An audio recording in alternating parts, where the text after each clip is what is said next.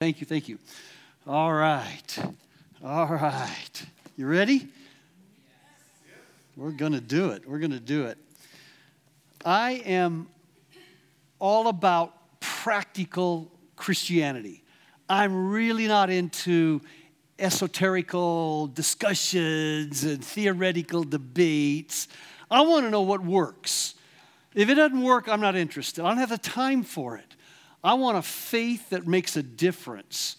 I want to stand before God someday and hear him say to me, well done, good and faithful. What's the next word? Servant. That's what your Bible says. The actual Greek word says slave.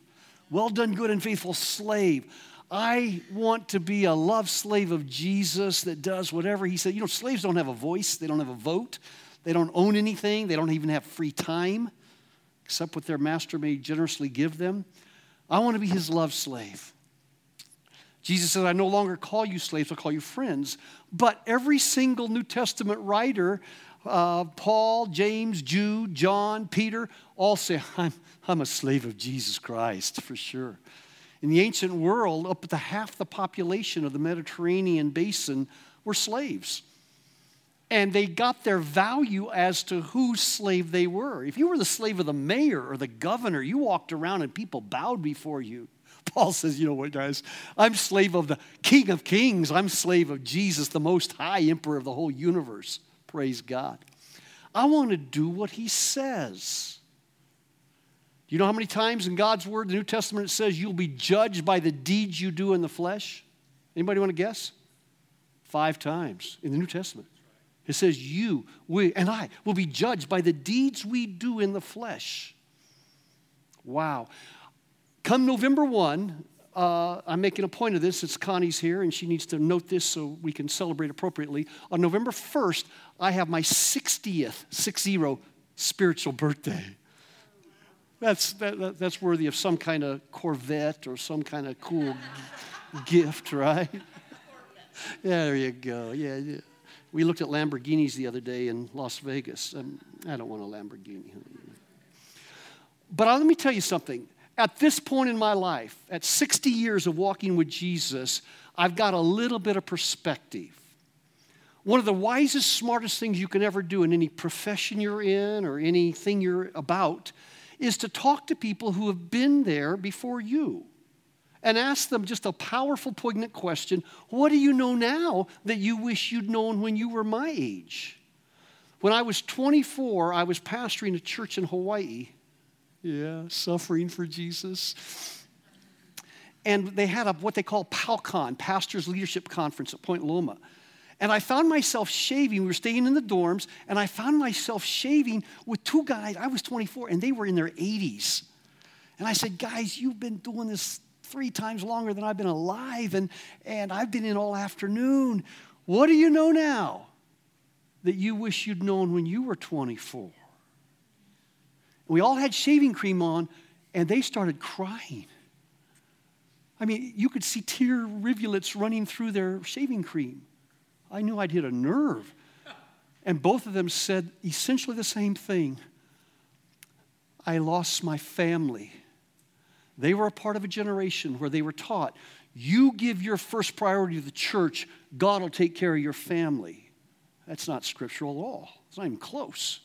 The most important members of my church are the people who live under my roof. And they said, oh, maybe they're in the church, but I lost too many Monopoly games, too many fishing trips that never happened. If I could do it all over again. And I went back a changed man because I had listened to men who had been further than me. Can I suggest to you at 60 years in, I'm going to tell you today the 2 biggest regrets that I have. I found that my children listen better. Rather than when I tell them what I think they ought to do, when I tell them the screw-ups I made, when I tell them about the mistakes, the sins I made, my kids pay real good attention, okay? And at 60 years in, here, I'm going to talk to you about 2 things that I wish to God I could turn back the clock and do better in, okay? Before we get to those 2 things, though, I want you to turn in your Bibles to James 1 or on your smartphones or however you look up God's Word. James 1. Now, James was written by a guy conveniently named James. Interestingly enough, he was the half-brother of Jesus Christ. Now, how would you like to have Jesus, the Son of God, Jesus of Nazareth, as your big brother? Well, in some ways, that'd be really cool. I was a big brother, and at age 20, I literally was convicted, and I had to go to my younger brothers and ask for their forgiveness because I was such a crappy big brother. I mean, I was terrible. I would tease, just torment them. I was terrible, and Jesus convicted me. I couldn't go any further in my spiritual walk until I asked my two brothers to forgive me. And it helped my motivation that one of them had become a black belt taekwondo. And so I didn't want him to catch up and make up for all the messing around I did. I asked for forgiveness. Okay. How would you like to have Jesus Christ for a big brother? Well, first of all, he wouldn't tease you or torment you like I did. But on the other hand, do you think it would ever get old to have Mother Mary say to you, how come you can't be like your big brother Jesus? Would that ever get old? The perfect Son of God? And amazingly, James, come on, James doesn't even believe that his big brother's the Son of God until after the resurrection. Isn't that interesting? I can only imagine their interesting Passover dinners. You know, we're listed, 4 of his brothers are listed in Scripture by name. Jude, who wrote another book of the Bible, is one of them. And it says he had sisters. That means at least 2, maybe more. We don't know. Doesn't say. But there, you know, Mary's the matriarch of a pretty large family, at least 7 kids or more. And none of them believe Jesus is the Son of God. So can you imagine them around the table? Hey, big Jesus. You think you're such a hot shot. In fact, John 7 literally has his brothers razzing him, saying, hey, if you're such a big hot shot, why don't you go to Jerusalem and show off a little bit? They don't believe in him. In fact, at one point, they even come to take him into custody. They think he's lost his mind. But it's after the resurrection that James finally invites his big brother into his heart. What a dynamic. And he becomes the pastor of Old First Church Jerusalem, and he writes this book. And I love James. It's one of my favorite books of the Bible. It's called the Proverbs of the New Testament. In James 1, he gets right to the point. Now look at this. He goes, therefore, putting aside all filthiness and all that remains of wickedness, in humility receive the word implanted, which is able to save your souls. So he's talking about the word here, right? Verse 22, but prove yourselves doers of the word and not merely hearers who delude themselves. For if anyone is a hearer of the word and not a doer, he's like a man who looks at his natural face in a mirror. For once he has looked at himself and gone away, he has immediately forgotten what kind of person he was. Verse 25. We're in James 1:25. Here we go. But one who looks intently at the perfect law, the law of liberty, and abides by it, not having become, watch this, a forgetful hearer, but an effectual doer, that man shall be blessed in what he does. You want to be blessed in everything you do? Joshua 1:8 and Psalm 1, verse 2 and 3, tell us that if we will meditate on God's word day and night, we will be successful in everything we do. That means pastoring this church.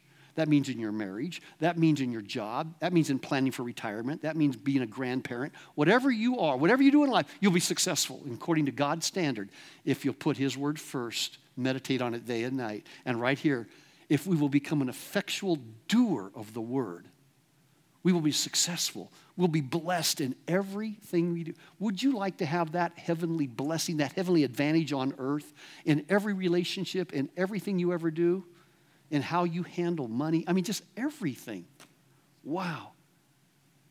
And I'm here to tell you, I believe that within the Church of Jesus Christ, all across the board, you are either one of these two. You are either a forgetful hearer or an effectual doer of the word.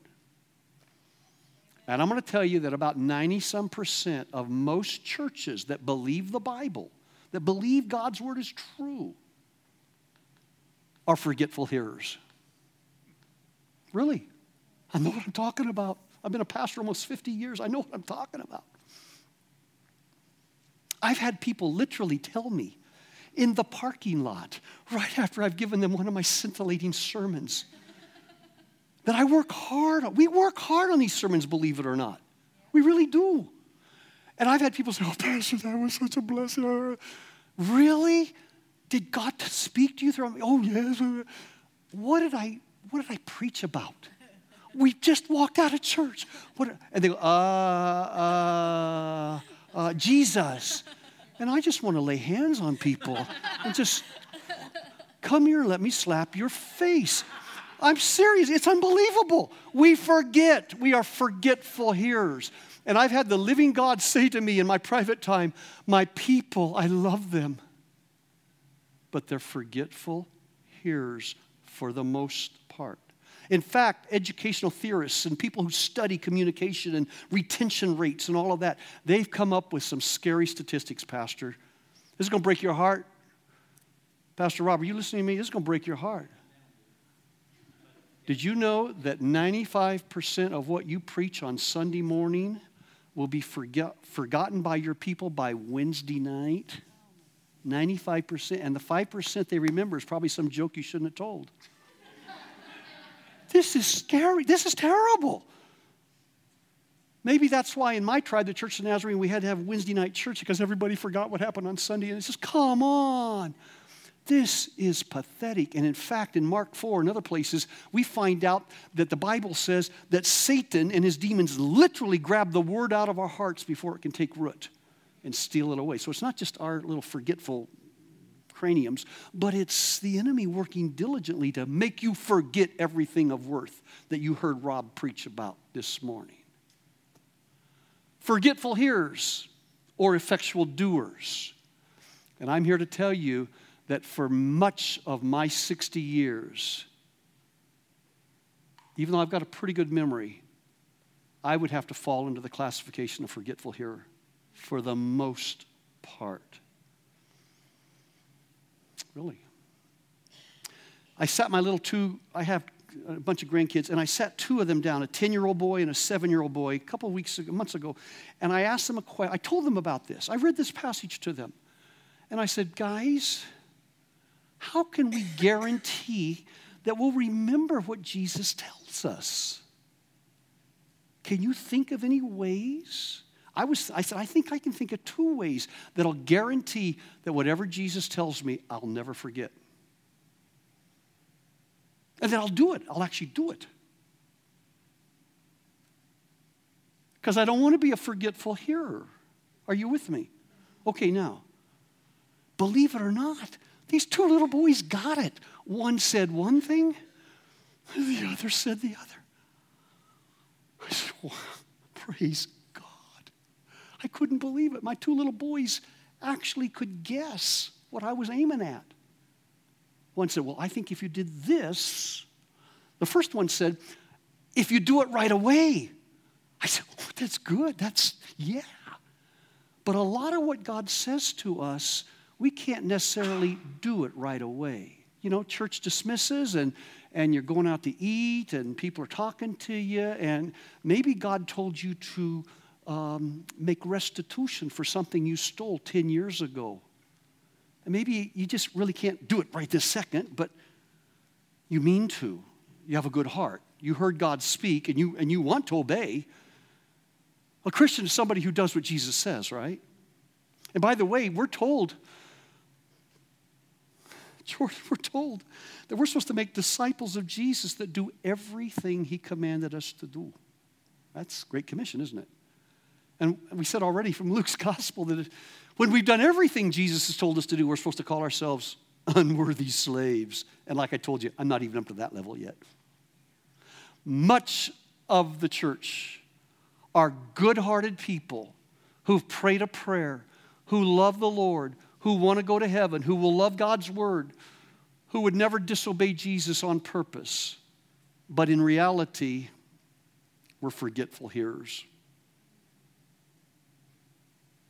So unless you can do it right away, you better do the second thing I'm going to suggest, okay? Now let me just back up before I tell you what that is. Moses was given some instructions on how to build the very first worship center, the tabernacle. Now, how many times does God have to say something before we figure it's important? Is once good enough? You will find 50 chapters in your Bible on the construction of the tabernacle and the worship that was to go on there. 50 chapters. That's a lot. And God is going to give Moses specific specs on how to build the tabernacle. I mean, down to the inch. So many bars, so many boards. Make this out of this cloth and form this artifact out of this and make this just so big, so long. And 18 different times in the book of Exodus it says, Moses did it exactly the way God commanded him on the mountain. Now, how does an old man at age 80, he keeps having to go up the mountain. In fact, I've counted in Scripture 8 different times he calls the old man to go up the big mountain, 80 years of age. One time he calls him up and he says, now go down and tell your people not to come up on the mountain.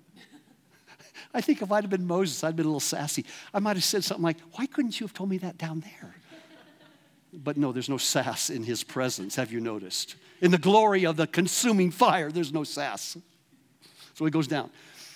But on the mountain, God's going to give him specific instruction, chapter after chapter. You can read it. It reads like a phone book, and most of us kind of blip through it. But he goes down the mountain, and they construct this moving worship center, the tabernacle, this tent with all these specific instructions. And he does it exactly according to the pattern that was given to him, which, by the way, is the pattern of the worship in heaven. 18 times it says, Moses did it exactly the way God told him to do it. Now, how did the old man get it done? How did he remember how many cubits this is, how big this is? How did he remember that? Anybody have a suggestion? How did he get it done? He wrote it down? Yeah. He wrote it down. We call it Exodus. He wrote it down. Oh my goodness. I told you this is a session that's very, very, very practical. The Lord's also told me there are many people in this room who will not pay any attention. In fact, you'll forget it before you get out to the parking lot because you didn't write it down. By the way, the very fact that Moses could write it down is somewhat of a minor miracle. Because in the ancient world, you didn't teach slaves to read and write. In fact, in America, one of our sorriest chapters of the slavery we had in the South, you didn't want to teach your black slaves to read and write. In fact, there were cruel masters who, if they found out that a slave could read and write, they would kill them. Rather than using them as an effective servant, they killed them because they knew that reading and writing was a ticket to liberty. They'd read the Bible. And these cruel masters would rather tell them what the Bible says than have their people read it. They would literally kill African slaves here in America if they could read and write. So Moses is born a slave, remember? But he knows how to read and write at age 80. How did that happen? You remember? Yeah, he grew up in Pharaoh's palace, didn't he? Remember the bulrushes and all that little boat and everything, all that stuff? God works it out 80 years ahead of time that his man will be able to read and write. And he may have been the only literate person in a crowd of 3 to 5 million Jews. He may have ended up teaching Joshua and the boys during the 40 years walking around Mount Sinai how to read and write their own language. Many missionaries, will go into a jungle country like New Guinea where they have like 800 languages. And they'll teach the people how to read and write their own language. They'll listen to it. They'll try to teach them how to read and write their own language. Moses learns how to read and write growing up. And by the way, isn't it interesting that of all the cultures on planet Earth, 3,500 years ago, one of the leading cultures on the planet in reading and writing were the Egyptians with their papyri and all that business. Isn't that something? God knew his man was going to need to know how to read and write 80 years before he needed to write anything, really. Wow. And he wrote it down. And in fact, listen to this. Exodus 24:4 astounds me. Here's what it says. Moses wrote down all the words Yahweh, that's the name of our God, Yahweh spoke to him. He wrote down every word. Exodus 24, verse 4. Every single word. We call it Genesis, Exodus, Leviticus, Numbers, Deuteronomy. The first 5 books of the Bible, Moses wrote it all down. Think about that. And can I suggest to you that when you prove to God that you will take his word seriously enough to actually slow down and write it down, he's going to download more to you. As opposed to if he's been speaking to you continuously, and he does that all the time, by the way. His Spirit is speaking to his kids all the time. But most of us are forgetful hearers. And if you haven't done the last 15 things Jesus has told you to do, why should he tell you the next 15 things to do? In fact, that would only put you under further condemnation, and you don't need any more of that, do we?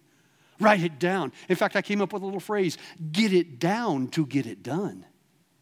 Get it down to get it done. That's what Moses did. He actually wrote it down. All the words, all these instructions, every command, like the 10 Commandments, he wrote it down. By the way, so did God. God wrote it down on the tablets of stone with his finger. Remember? Wow. I can show you at least 25 places in Scripture where God says, write it down. He says that to Jeremiah. He says that to Ezekiel. He says that to Daniel. He says that to John in the Revelation. Write it down. In Habakkuk, write down the vision so others can run with it. And he would tell Moses more than once, write all these words down. And Moses did. My biggest single regret in 60 years of walking with Jesus is I didn't journal more faithfully. Now, I've got shelves of journals. I'd do it for 2 or 3 years, then I wouldn't do it for 6. Then I'd do it for 5 years. Then I wouldn't do it for 10. Then I'd do it for 3 more. Then I've got shelves of journals, but my biggest regret is I didn't write down everything Jesus told me.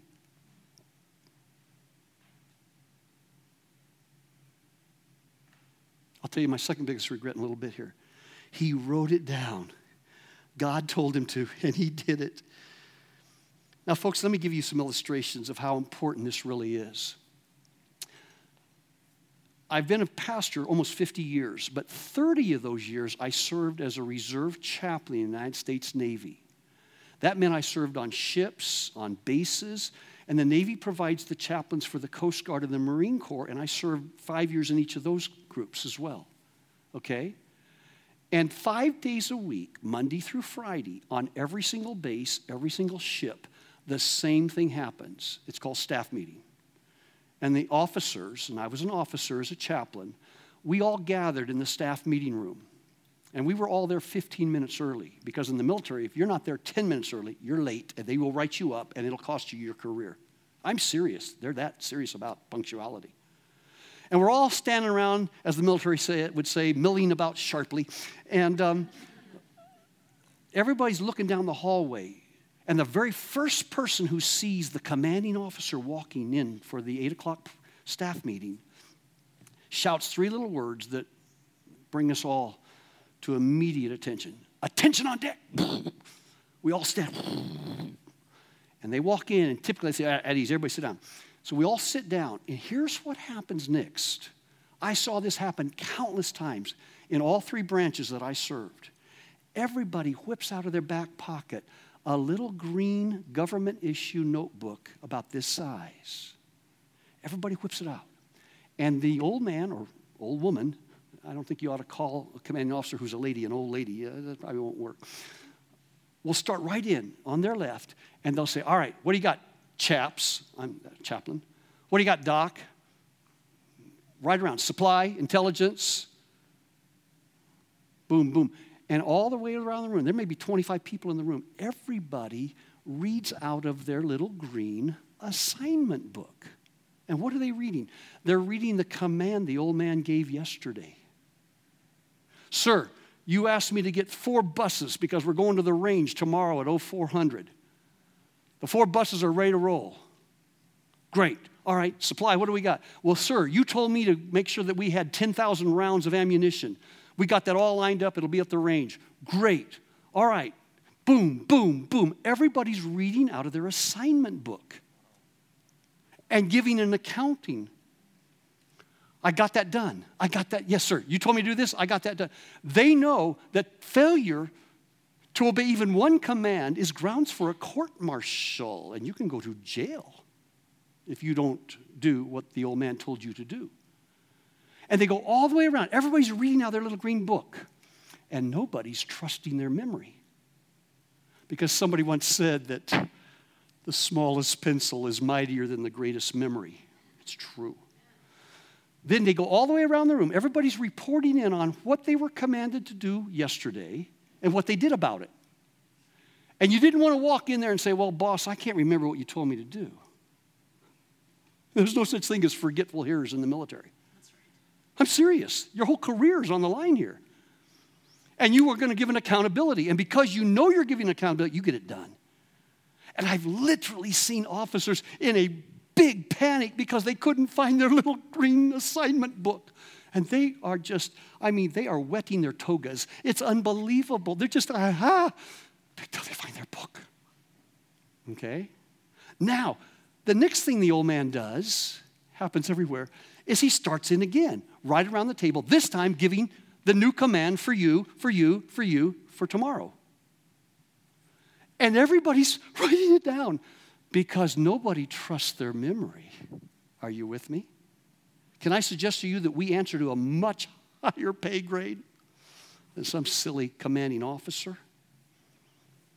And yet most Christians sit in church, listen to a God-appointed message, don't even bother to take notes, and will forget 95% of what they hear within 3 days. Wow. Wow. And these officers get it down to get it done.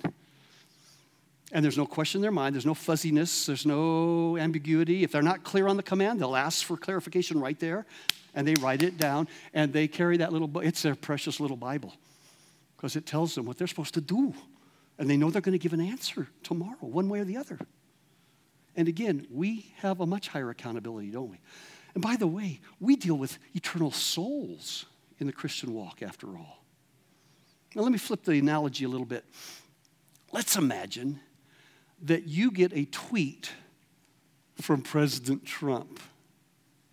Now, I don't care what you think about him. That's not important to the story. Does he tweet? I don't know. I've heard that he does. All right, so, or he calls you up. Let's imagine President Trump calls you up, and you know it's really him. And he says, I have picked you out. Pastor Jordan, my aides tell me that you're the man I need to deal with right now. I'm going to fly you to the White House. I'm going to have 10 minutes with you. I'm going to give you 12 bullet points, things you need to do for your country and for Boise that I'm asking you to do. I'll tell you these 12 things. I'm going to send you home, and I'm going to give you all the resources of the federal government that you need to get done what I'm asking you to do. And in 6 months, I'm going to call you back to the Oval Office, and you're going to report in to me what you did on these 12 points. Now, again, whatever you think of Trump is immaterial. Can you imagine Jordan going there and trusting his memory? Or do you think you might want to write it down, what he says to you? I would consider it a tremendous honor. I don't care what political affiliation or whatever. If it had been President Obama and he'd asked me to come, I'd have gone. And I'd have written it down because I want to come back and give a good accounting to my boss. Does that make sense? I'm glad Isaiah wrote it down. And Jeremiah and Ezekiel and Daniel and David, the Psalms. You're reading somebody's prayer journal when you read the Psalms. So my biggest single regret in 60 years of walking with Jesus, I didn't more faithfully journal. Let me tell you my second biggest regret. It has to do with it. I got all these shelves of journals.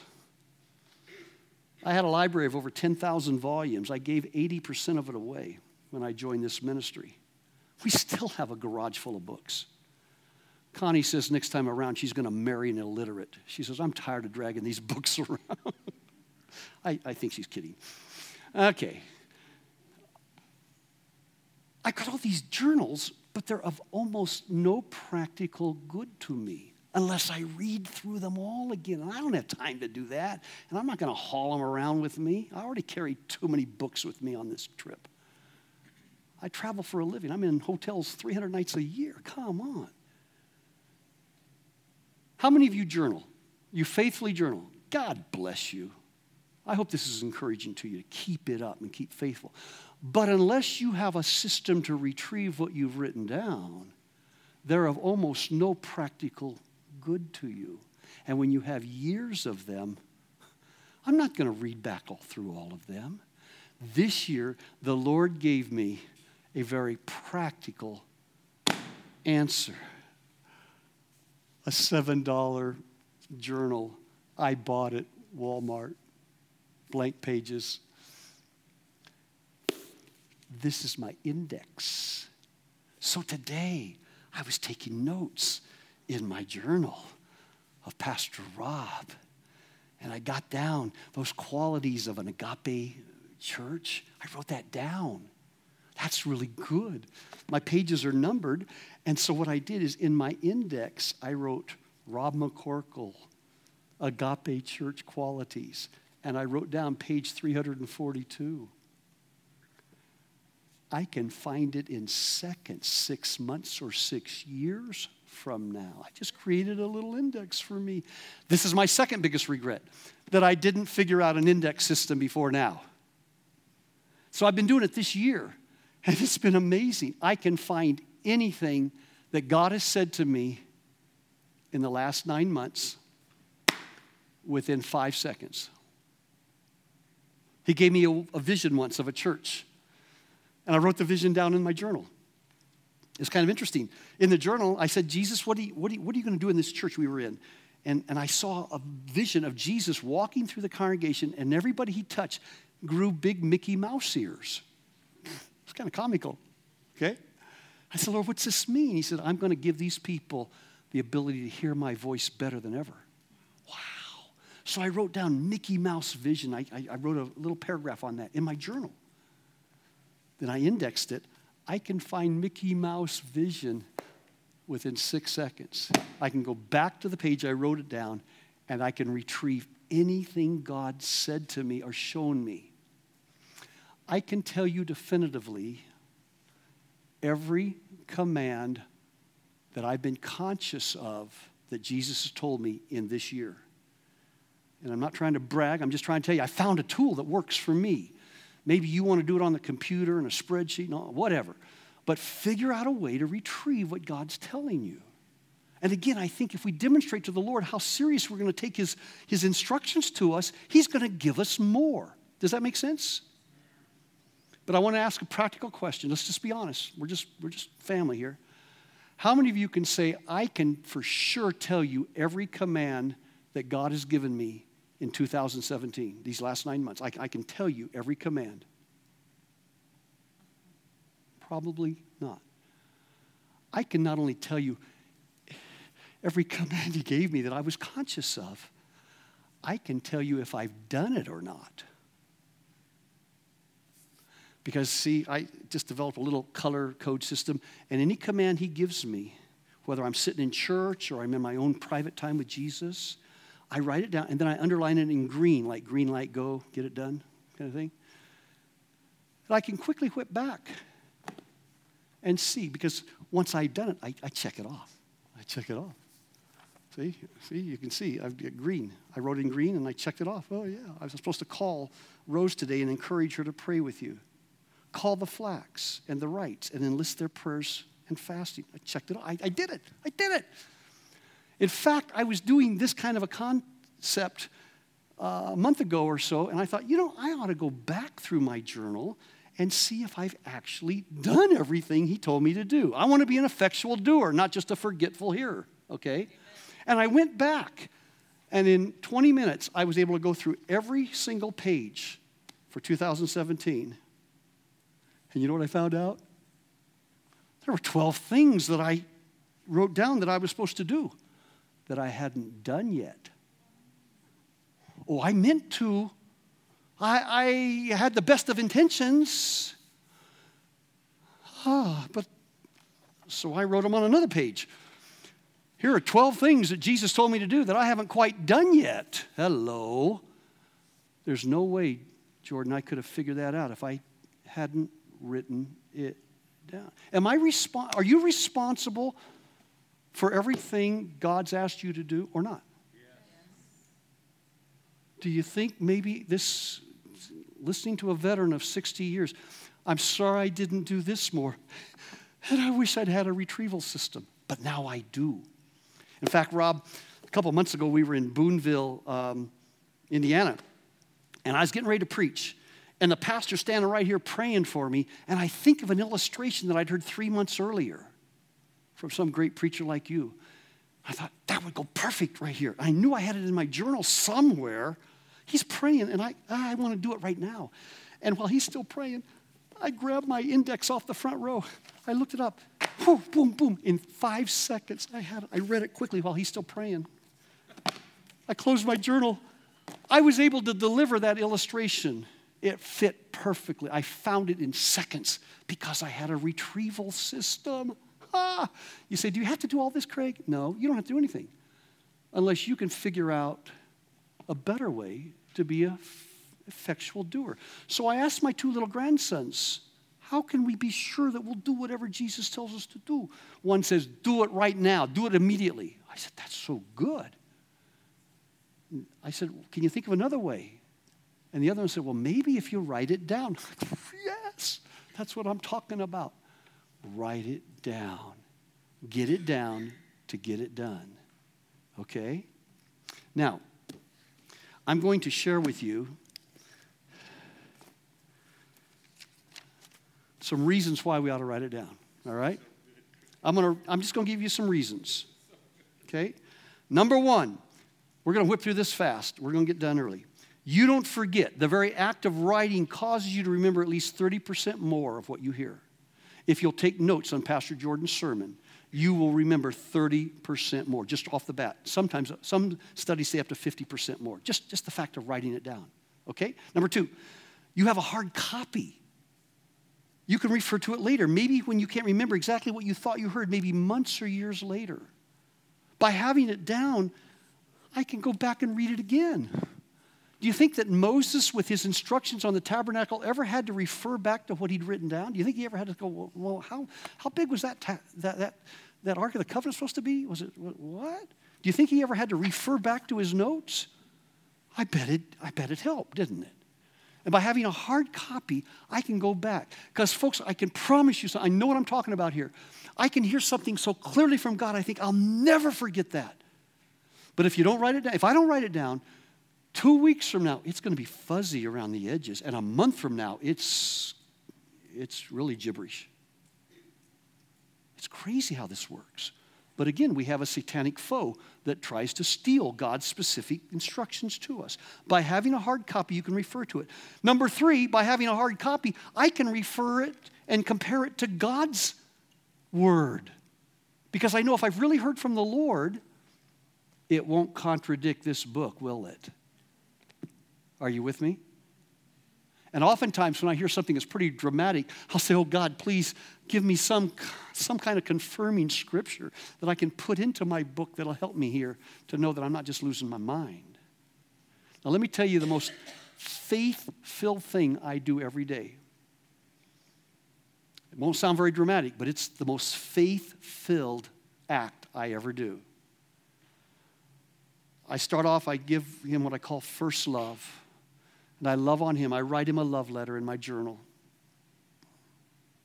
And then I ask him, I just say, Lord, I'm just your little boy trying to listen. And I'll pray the prayer of little boy Samuel. Speak, Lord, for your servant is listening. Remember little boy said that? And then I write 2 words. This is the most faith-filled act I do. Here's what I write. Dear Craig. Why is that faith-filled? Because I am expecting the living God to talk to me now. Right now. Oftentimes I'll do spiritual warfare prayers, say, Father, I don't want to hear my own thoughts. I don't want to hear demonic lying spirits.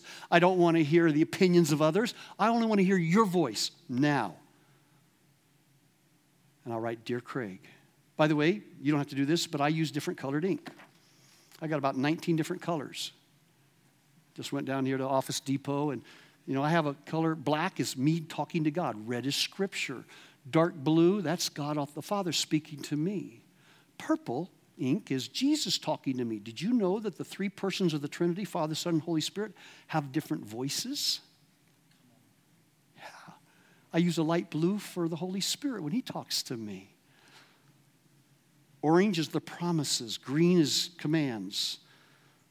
Yellow is conviction of sin. Brown is ideas. I write these different things. So as I just whip through my journals, you can see. So this is me talking to God. This is God talking to me. This lime green, that's when a great speaker speaks, and I want to write down the words. So I wrote down Renner's quote that you had up there on the wall. I actually wrote it down a couple months ago in Indianapolis. I was able to find it instantly and see if I got it all right. I did. I'm showing my God that I'll take what he says to me seriously. And I write down his love letter to me. Now let me tell you some other advantages to writing it all down. Not only can you compare it to the Word of God, but now I can take it. Let's say the Lord tells me something really crazy. I can take it to somebody wiser than me in the Lord, like Danny or somebody, and I can say, this is what I thought I heard Jesus say. Does this sound like the Lord, or am I just losing my mind, hearing voices? And I've had godly pastors just start weeping, say, oh, Craig, that's Jesus. That's so confirming. Wow. Let me give you another reason. You can share it with others, and they'll be greatly encouraged in the Lord. Or you can even submit it to a group of godly Christians, Spirit-filled believers that you trust, and say, does this sound like the Lord or not? I'm so grateful. I live with a team of 6 or 8 of us that travel around the country. And so many times in our times of, we try to meet daily. We don't get to do that every time when we have to travel, but 3 or 4 times a week we get together.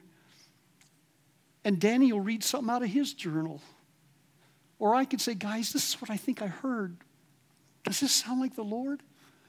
And to hear it, the confirmation of Spirit-filled people say, oh, yes, Greg, that's right on. That really encourages me. And I promise you, if I didn't have it written down, I'd be hesitant to share in too much detail. Every member of our team writes it down. I'm telling you, folks, this thing really works. You know what this becomes? It becomes your assignment book. And you can quickly find out if you've paid attention and actually become an effectual doer, or are you just a forgetful hearer, like the majority of people you sit in church with, okay? But it becomes, and you can quickly check up on yourself and see if you've done what he told you to do. Get it down to get it done. Does that make sense? Here's another point. Later, if things are really getting tough, and they will be, if you obey God, I can promise you, Pastor Jordan, things will get tough. If you obey what Jesus tells you to do, Satan and all of his demons are going to come against you. What a blessing is this to go back and reread what he told you to do. In fact, there are times I'll just say, God, will you please confirm, because I'm hitting a lot of stuff, and did I really hear you right? This is what I thought I heard you say 3 weeks ago. I'm trying to obey, and it's not easy. Lord, would you please confirm? Did I really hear right? And you know what? He's faithful. He'll tell you if you heard wrong or misinterpreted what he said earlier. There's been times he's clarified. No, Craig, I said this. Oh, this is what I meant. Oh. Most of the time, though, he'll say, Craig, you heard me exactly right. Folks, this could be a matter of life and death, and in my case, it really was. Those of you who are here this morning, I told you about an incident on Palm Sunday where I almost killed myself because of my diabetes. My blood sugar had dropped so low, I almost slipped into a coma. It's a miracle I'm alive. My team would have had a memorial service for me. Well, a week later, it's Easter Sunday morning, and I wake up, and I'm listening to the Lord, and he says, Craig, I'm giving you a Resurrection Day gift. I'm totally healing your diabetes. Don't take your medication anymore. Because here's what's been happening. For a year and a half, Danny's been praying over me almost every night that I'd be healed of my diabetes. And yet I was still taking diabetic medication that would bring my numbers down. If God was healing me and I continued to take the medication, can you see why it would drive it through the floor? Which it had done on Palm Sunday. Now, Easter Sunday, he says, don't take your medication anymore. You're done. Do you understand? If I keep on taking the medication when he's already healed me, it could kill me, life and death. I'm not just making this stuff up. Are you with me? So the first 5 or 6 days, my numbers were perfect. Praise Jesus, he really did heal me. I did hear from him. But on day 7, my numbers spiked. I'm not taking my medication. What's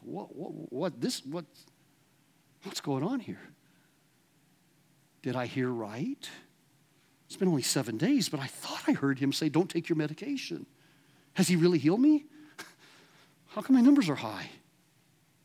How many of you know that when you obey God, you're going to be tested at some point? What did he say to me? Well, it was quite easy. I looked it up. I reread what he said on, God, you said you heal me. I thought I heard you say you heal me and don't take my meds. Father, did I hear you right or wrong? I don't mind. You know, there's only one person on planet Earth who claims infallibility when it comes to listening to God. That's the Pope. He says when he hears from God, he's infallible. The rest of us are trying to figure it out and muddle through. And God, did I really hear? And I heard the Lord say to me, Craig, you heard me right. I have healed you. Don't take your meds. I've heard him confirm that at least 5 times in the months since. Oh, I'm so glad I had a hard copy. Does this make sense? Let me go on quickly. Here we go. You will have a collection. This will fortify your faith and empower you with boldness to keep on keeping on and to follow through with obedience no matter what the numbers might say. You'll have a collection of God's commands to you, his promises, his blessings, his miracles, his love letters to you. And let me just encourage you, get alone with Jesus with your little book. And by the way, I used to write down things that God would say to me on little scraps of paper, and that's almost useless. They get lost. You can't find them. They're all over the place. It's worthless. But now I've got it all in one book. Anything God says to me goes in this book. In fact, I was really beside myself. Last night I got here and I forgot my book back in the hotel. I won't do that again. But to have a collection of his love letters. And I suggest you get alone with God and you ask questions like this. God, what do you think of me? You will be stunned with the incredibly intimate love language he pours into your heart. You can hear God speaking. You can hear Jesus pray. I've said, Jesus, I don't know how to pray for this guy. Let me hear you praying. I'll write down what you're praying, and I'll pray your prayers on earth as it is in heaven. I want to hear you. Robert Murray McCheyne was a great man of God in Scotland, and he wrote these words. He says, it wouldn't matter to me if there were 10,000 men outside my door waiting to arrest me, torture me, and kill me, if I could hear Jesus praying for me in the next room. Did you know you can hear the Holy Spirit praying for you? You can hear Jesus praying for you. And when I write down what I hear Jesus praying for Connie, do you think that makes a difference in how I can pray for her? Wow. You have a collection of it. It becomes a journal, your log of an incredible faith journey of an adventure. When you write down what God tells you, you're obeying at least 30 commands from Scripture where God tells us to write down what he says to us. John was told to write down the words of the Revelation. God commanded Moses, Jeremiah, Daniel, many others to write down his words. If they hadn't, we'd have no Bible. We would have no Bible. He told Matthew, write it down. Now, I'm not suggesting that what you write down is the equivalent to Scripture. I get it. But you know what? I'm glad somebody wrote it down. I'm glad Isaiah didn't just keep all that good stuff to himself. All right. By having in writing, you can ask God for further confirmation and clarification if you're unclear or uncertain about what you thought you heard. That's what I did. I had to do that a week after Easter. God, did I really hear you? Because my life depended on whether I took those meds or not. Are you with me? If I thought, well, I just better start taking my meds. When God said, don't, and God says, I've healed you already, those meds could have killed me, dead. You can clarify. God's not offended when you come back to him and say, I thought I heard you say this. Did you really say that? Let me make up a story. This is a totally made up story. We had a bunch of boys, and then we had a daughter. We adopted a little girl when she was 1 day old. She's now 29. Imagine that she's 10. It's a Saturday. Now, this is fantasy land for sure. Imagine she came to me and says, Daddy, I just love you so much. I want to please you. Is there something I can do for you? This is fantasy land, okay? It did not happen. And I said, baby, listen. You know what? I got a funeral, and I got to drive my car up to the graveside, and it's dirty, and I don't have time to wash it. I've taught you how to wash the car. Would you wash the car for me?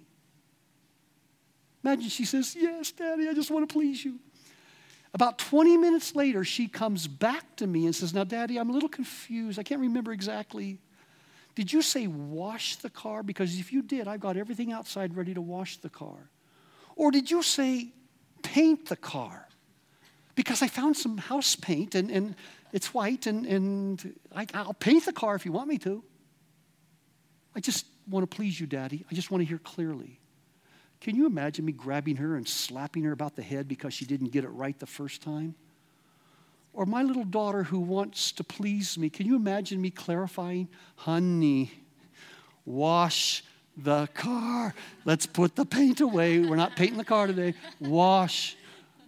I think God is honored when we come back to him and say, please, dear Abba, I just want to please you. I thought I heard this. Did I hear right? If not, correct me. I'm not the Pope. I'm not infallible. Please, just teach me what you want me to know. When you write it down, you demonstrate to God, I think that you really love him and take his word seriously and you really want to obey him, and he'll give you more. I think it helps you focus better on him when you write it down. The very act of concentrating, listening, slowing down, forces you to focus.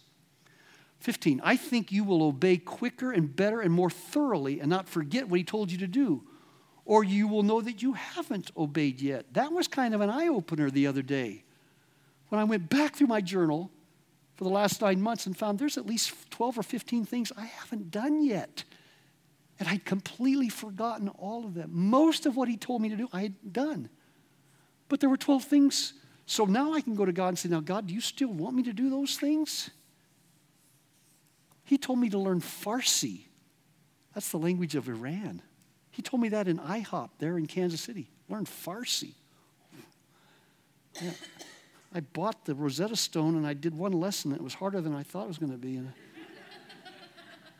God, do you still want me to learn Farsi?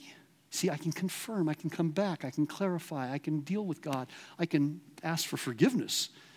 It forces you to slow down. Here's a phrase that Dan came up with. I love this. Slow down to catch up to Jesus. Slow down to write it down to slow down. It forces me. I'm the kind of guy that goes Mach 5 with my hair on fire. And the Lord just says, slow down. Listen to me. Shut up. He says it in love. Just like he said to Peter on the Mount of Transfiguration, shut up. Just listen, slow it down to write it down to slow down. We will not be forgetful hearers, but effectual doers. I believe when we write it down, we literally stop Satan and his demons from stealing God's seed word from our hearts. Because Jesus says that happens. I think that happens all across our churches. Most of the people you preach to, Marissa, will have the word stolen from their heart before they can obey it. By writing it down, you at least have a record there, okay? All right. I think we bring God's word or voice from the supernatural realm into the natural realm where we live when we actually take the time to write it down. Jeremiah 30, verse 2. Our restoration and ability to move forward is contingent upon our obedient action to write down what the Lord has done and said and to pass it on to our families and to others. That's what Jeremiah is told to do. I think it takes God's dream destiny, that's his will for us, and from simply being a dream or desire of his, and it brings it down to a physical realm where we can write it down and take action. Habakkuk 2, write the vision down so you can do it and others can follow you. That's important. All right. I believe it becomes God's destined purpose for us. It becomes a roadmap or a blueprint or action plan for us. How many of you know that this pastor needs to sit alone with God and get the action plan for what's the next step for River House. And if God downloads stuff to him, do you want him to remember it? Or just kind of be fuzzy when he talks to the staff about it, when he tries to convey the vision to the church? Or would it be helpful to actually have it written down? So Habakkuk, write the vision down so others can run with it. Wow, that's important, huh? The men and women that God is speaking to today the most, and the people who are having the most impact for God on the planet, virtually all of them write it down. I'm serious. I'm serious. And when you go back in church history, people like John Wesley, David Brainerd, George Whitefield, Hudson Taylor, start down the list of the great men and women of faith, and you'll find out, guess what? They wrote it down. They wrote it down.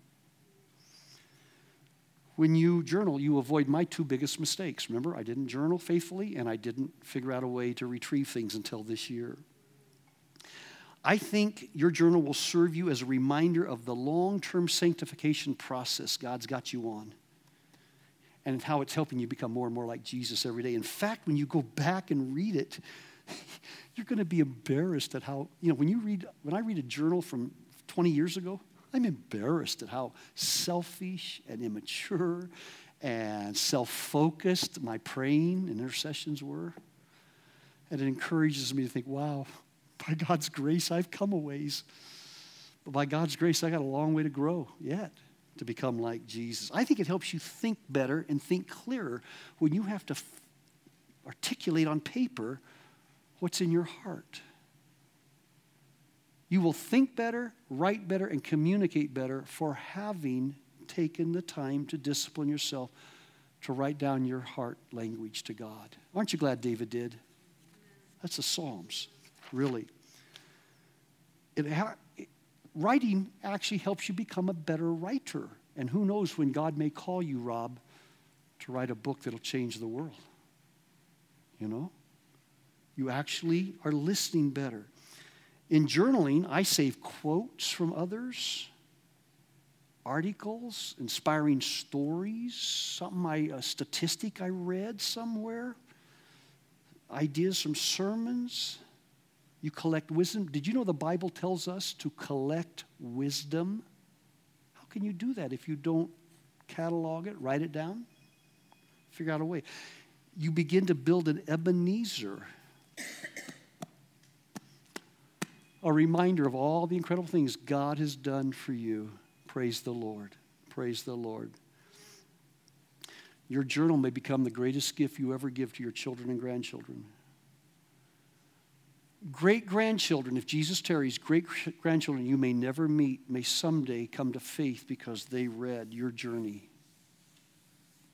Long after I'm gone, if Jesus doesn't come back, my great-grandchildren might get their hands on these, and they could see what Poppy lived and died for. My great-grandparents helped found the Church of the Nazarene 100-some years ago. We don't have their journals. I'd give anything to read their journey. I'd get such faith and joy and learn so much to hear. But if they kept a journal, we don't have it. It's gone. My kids are going to have something. Believe it or not, scientists will tell you that this will help keep your brain healthy and young by thinking about your day, doing the post-game analysis. When a team wins the Super Bowl, they celebrate for about 48 hours. And then the coaches are studying the game film because they know every other coach in the NFL is studying to find out how to beat them next year. So they're studying, okay, we won, great, but what can we do better? And this becomes a post-game analysis for you, that the Holy Spirit and you can think through your day. How did your day go? Did you obey or not? I honestly believe it'll help you become much more like Jesus because you're consciously evaluating. It causes you to slow down and pay attention to your lover, Lord. It'll help you count your blessings. Folks, I can go on and on. There are so many advantages to writing it down. Now, if you want, I've got all 44 of these reasons if you like, we could make copies of these and give them to you tomorrow. Anybody want this? Okay, there's a few hands. So can I give this to you? And for a very small fee, we will. No, I'm giving them away free. I'm giving them away free. Are there any questions? It's 3:03, and we're going to quit. We're going to get out of here early. But do you have any questions? Would you pray an impartation? Yeah, I'm going to. I'll do that before we get done, Danny. That's a good point. Yes. Thank you.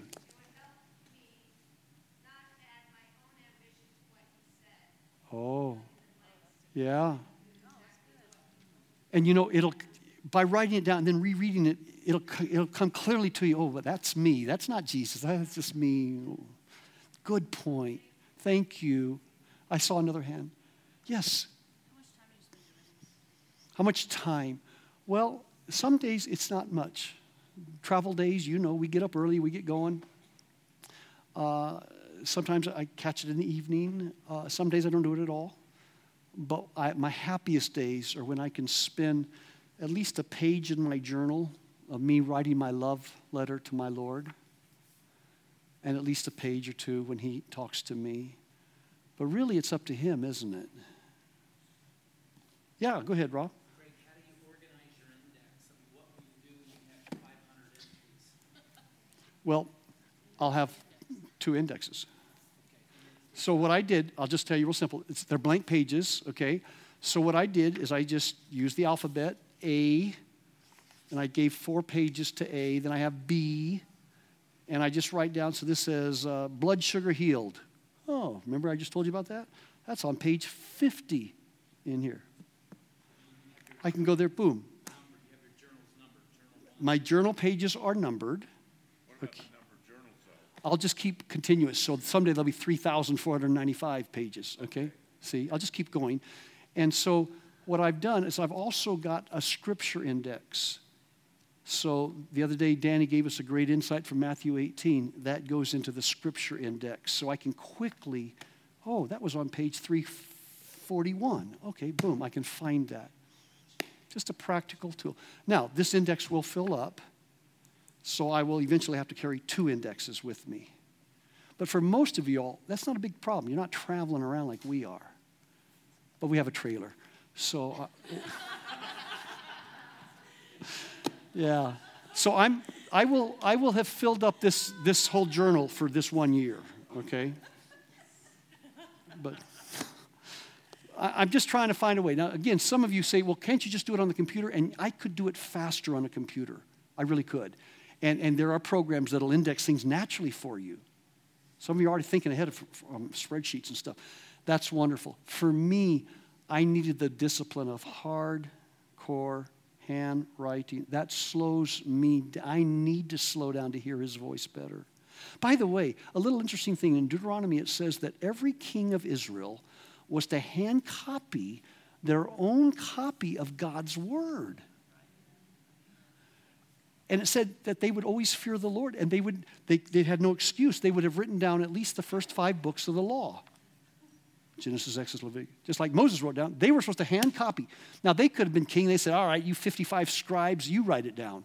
No, they were supposed to do it themselves. There was something about the discipline and the effort. You're looking at it 2 or 3 times to make sure you have it right. It's going in the eye gate. You're writing it down through your fingers.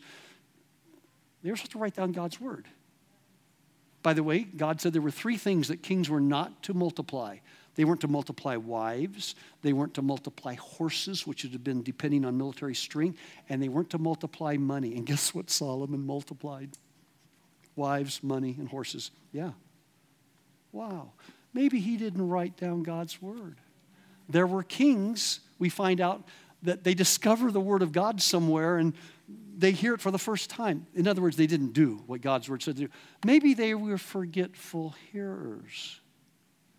Is this kind of a tragedy when you really think about the state of the church, that we've got a whole bunch of good people that love God, who maybe give money and really want to go to heaven and believe the Bible's true, but they're forgetful hearers. We've got to figure out ways, pastors, to help our people become forgetful hearers. So in the words of my 2 grandsons, either do it right now or write it down so you can do it later, so you won't forget. This is practical. It's so So, any other questions? Well, then we'll go home. After I pray a prayer of impartation. Whatever God's given you, you can give to others. It's called impartation. God's helping me develop this, okay? This is a real treasure. I can buy another Bible. I can't buy another one of these. That's why it says in here, if found, return for reward. None of you come up here and grab this thing. Try to get a reward out of me. Would you stand? Let me pray over you. Rob, let the record show that I was actually given 2 full hours till 4 o'clock, but I'm letting the people go home 52 minutes early. Just let the record show. I love this guy. Isn't he your favorite hobbit? Really? Come on, Rob. Lord Jesus, I want to be an effectual doer of your word. Forgive me for all the decades that I heard your voice and didn't bother to write it down and didn't follow through. And God, I'm embarrassed. Forgive me. I want to do better.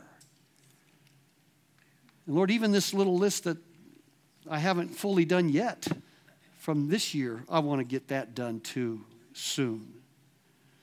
Now, Jesus, I pray that whatever you've given me, you will bless these precious people who want to become effectual doers. We will all stand before you and give an accounting for everything you've told us to do. And God, I want these precious folks who've come out and listened so attentively, I want them to become effectual doers of what you tell them to do.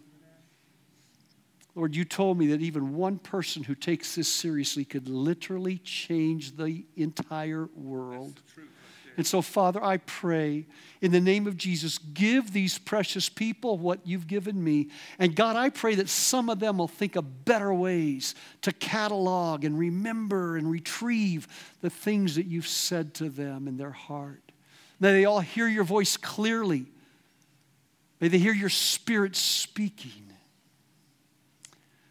May they hear your love language. May they write down what you tell them to do. God, may that give them courage to follow through. And when they check it off, may there be great joy in their heart, knowing they brought you joy. Father, I impart to them everything you've given me in this dimension of listening and writing it down. Help us to get it down so we can get it done for your glory. In Jesus' name I pray.